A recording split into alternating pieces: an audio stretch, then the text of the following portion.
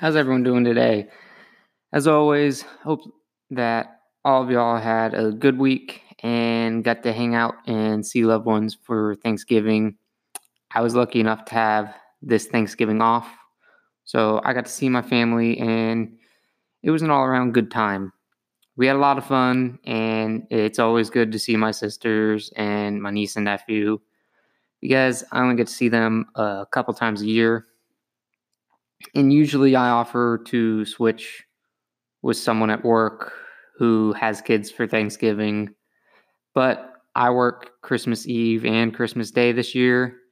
So I kind of did a little selfish thing and kept Thanksgiving for myself. And like I said, since I work Christmas Day and Eve, I kind of didn't feel too bad about it.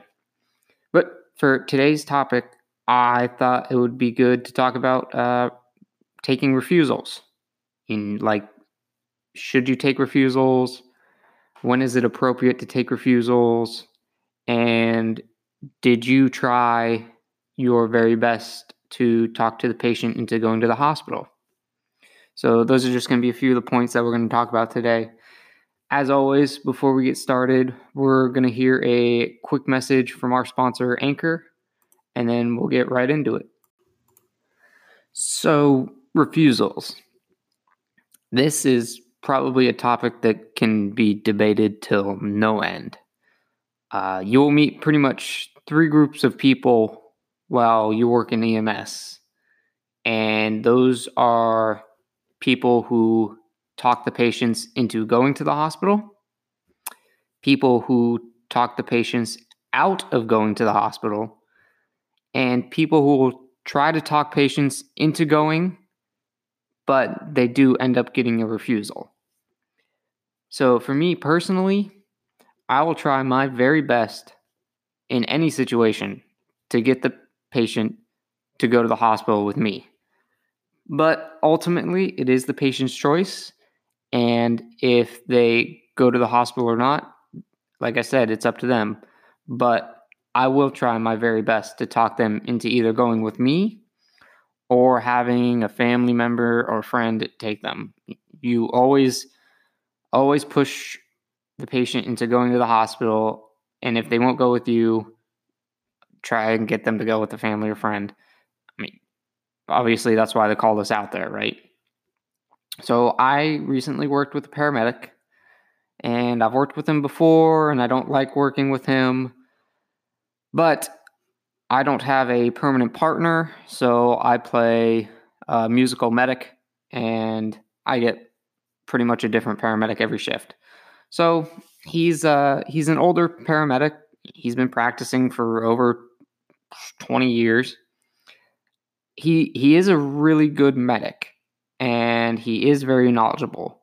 I'm not discounting or degrading his ability by any means, but because he knows so much, he is very cocky and very arrogant and will stay on scene longer than we need to while he's trying to talk the patient out of going to the hospital. I always remember the famous line he uses is, and I quote, "I don't see any life threats, and the emergency department treats life threats, so you don't need to go." Now, is what he's saying true? Yes, the emergency department treats life threats, but they do also treat non-life threatening injuries. Like I've said before, I work in a county where the median age is 65. So I work in a county it's basically an elderly county. These old people, if something's not part of their normal routine, they freak out and become anxious and seek help right away because they've kind of lost the inability and independence to fix it themselves. So why do people call 911? They call 911 because they feel that they have lost control of their situation and need outside help to regain that control. I remember working with the same medic, and we ran a call And this guy was having a really serious gout exacerbation, I guess you call it. He couldn't walk. He couldn't move because he was in so much pain. He was just laying in his bed, motionless. And he got his wife to call 911 for him. And the medic, he says, and I quote, "I can't do anything for you.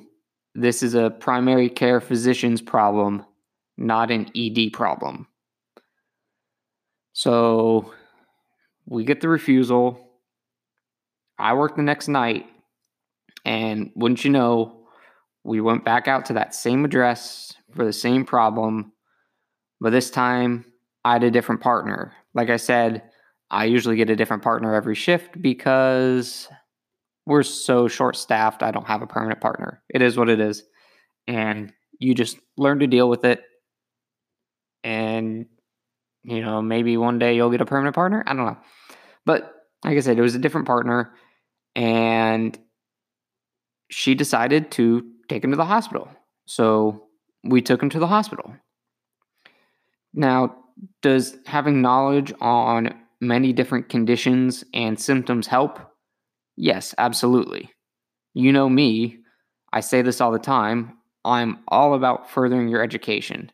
So the more knowledge you have on the wide variety of symptoms and signs that you can encounter during this job is only going to make you a stronger EMT or paramedic.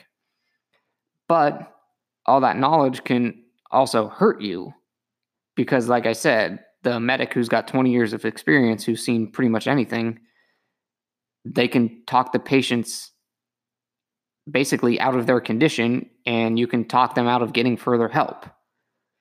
That's why I always hate working with the medic that always gets the refusals. And it's not just a one-time thing. It's every time I work with him, he tries his very best to talk the patients out of going to the hospital. But on the complete other end of the spectrum, you have the no refusal guy. So this person will take no for an answer. It doesn't matter how many times the patient says no, we'll stay on scene just so we can take them to the hospital. These medics and EMTs that do this pull out all the stops when trying to convince the patient into going to the hospital. They will say things like, well, we're already here, so you might as well just come with us. Or your family called because they are worried about you, so let's go to the hospital and get checked out. And to the drastic end of the spectrum, if you don't come with us, you could die, which in cases is a possibility. I'm not going to discount that. But that's probably only about 10 to 15% of the calls where the patient is actually in a life-threatening situation. They'll say anything to get you to go to the hospital. And I've sat on scene for fall for an hour and a half while my medic was trying to convince this patient to go to the hospital.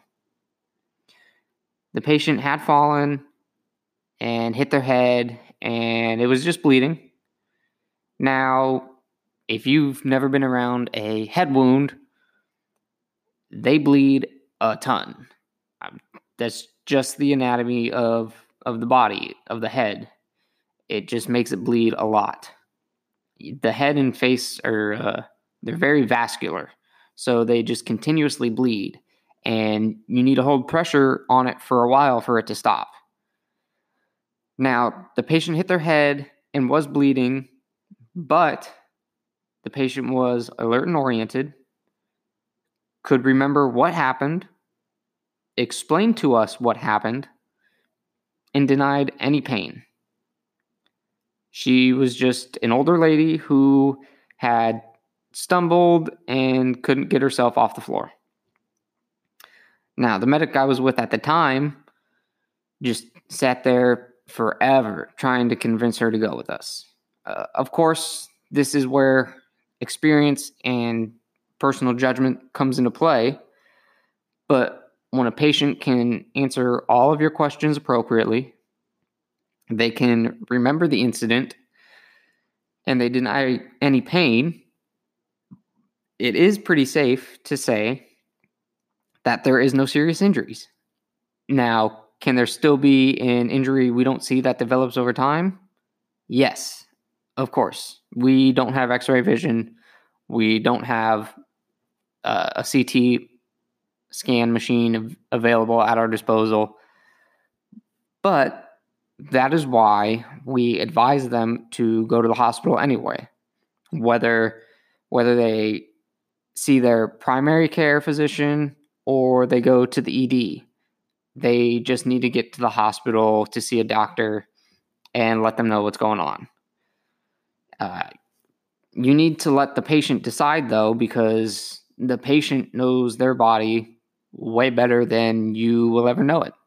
It's just as simple as that. You get a 80-year-old female, let's just say, she's 80 years old. You got called out and you've been on scene for 10 minutes. 10 minutes versus 80 years of knowing herself is quite a big difference. So she knows what she needs. And so the last type of person is the person who tries to get them to go to the hospital, but will still take a refusal. And that's the type of person I am. You call 911, which tells me that you need help. I never ask the patient, do you want to go to the hospital? Don't ask them if they want to go, because if you ask them if they want to go, of course they're going to say no. Nobody ever wants to go to the hospital, especially if they're elderly. They don't want to have the chance of getting sick while they're in the hospital and then coming home and dying, which is a big possibility when you're elderly. Your immune system isn't up to par like it used to be. So I never ask them if they want to go. I ask them, which hospital do you want to go to? So now you've given them the choice of, well, I don't want to go, but here, I have a list of hospitals I can go to that I know and can trust. So, like I said, now you just given the patient a choice, and pretty much you gave them a sense of control back as to where they go. So you're not just taking them to a random place where they may or may not know that doctor. If the patient does say no, I would continue my assessment and I would bring it up again. I'd say something like, hospital ABC is only a couple minutes away. We can get you there pretty quick.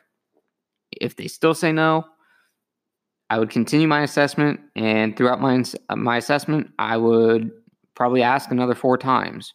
So I've asked this patient 6 times which hospital they would want to go to. And if they refuse every time, I have confidence that they are in their right mind and they know what they're doing. Even before I hand them we have a tough book, so even before I hand them the tough book so they can sign the refusal form, I ask them one last time, are you sure you don't want to go to the hospital with us? If they say no again, I say, okay, this form is stating that you understand the risks that could be presented to you by refusing to go with us to the hospital. The patient agrees, and I always say, on every refusal, every patient I have, if anything changes, or if you decide you want to go to the hospital, you can always call us back. Like I said, these, especially elderly people, do not want to go to the hospital because they have a fear of getting sick. And it can kill them if they get sick in the hospital when they come back home. Not to mention if they're still married, if their spouse is still alive, They get sick in the hospital, come home, now they get their spouse sick. So hospitals aren't friendly to the elderly. They're just not. Hospitals are dirty no matter how much they try and keep them clean. I mean, there's germs everywhere. There's sick people everywhere. It doesn't matter. You're not going to get away from it. But we need to take care of the people in our communities that we serve. And we need to do it with the respect, empathy, and compassion that they deserve. So, like I always say, whether you're working a 12-hour shift, a 24-hour shift, if you pick up overtime and are working 36 hours straight, it doesn't matter. If you get a call, no matter what time it is, no matter how tired you are, if you've eaten or not, you need to treat every patient with respect. You know, like I said before, they call 911 because they have lost control of their situation and are looking for somebody outside to help them. Nobody calls 911 because they're having a good day. You know, a little cough in an elderly man could be his worst day, whereas a 20-year-old female who just got into a car accident and, now has possibly fractured vertebrae could be her worst day. So depending on who you are, what age of life you're in, your worst day changes. And like I said, these old people have lost their sense of independence, where now they rely on people all the time to help them. And it is sad. It's sad to see because they just seem so helpless. But it's our job. When we're on call, we have to answer that call no matter what we're doing. Even, going to the bathroom. We could be in the bathroom, get a call, you got to stop and go. I mean, either stop and go or hurry up because it could be life or death. It could be.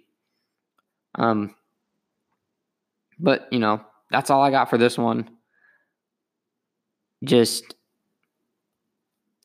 be aware, be a good EMT, paramedic, and like I said, treat these people with respect and compassion because that is what they're looking for. So as always, let me know what you think about this podcast. Let me know what kind of person you are when it comes to refusals. Do you try and convince them to go? And if you don't convince them, do you get the refusal signed? Or do you stay on scene longer until they agree with you? Or do you not try and convince them at all and just get the refusal? But let me know on Instagram at EMT_life_podcasts. And also don't forget that you can give this podcast a rating on whichever listening platform that you listen on. So thank you as always for your support. Like I said, I hope everybody had a great Thanksgiving and got to see family members that they might not have seen in a while. If you're coming back from a week-long trip, I hope you have safe travels, and everyone, God bless.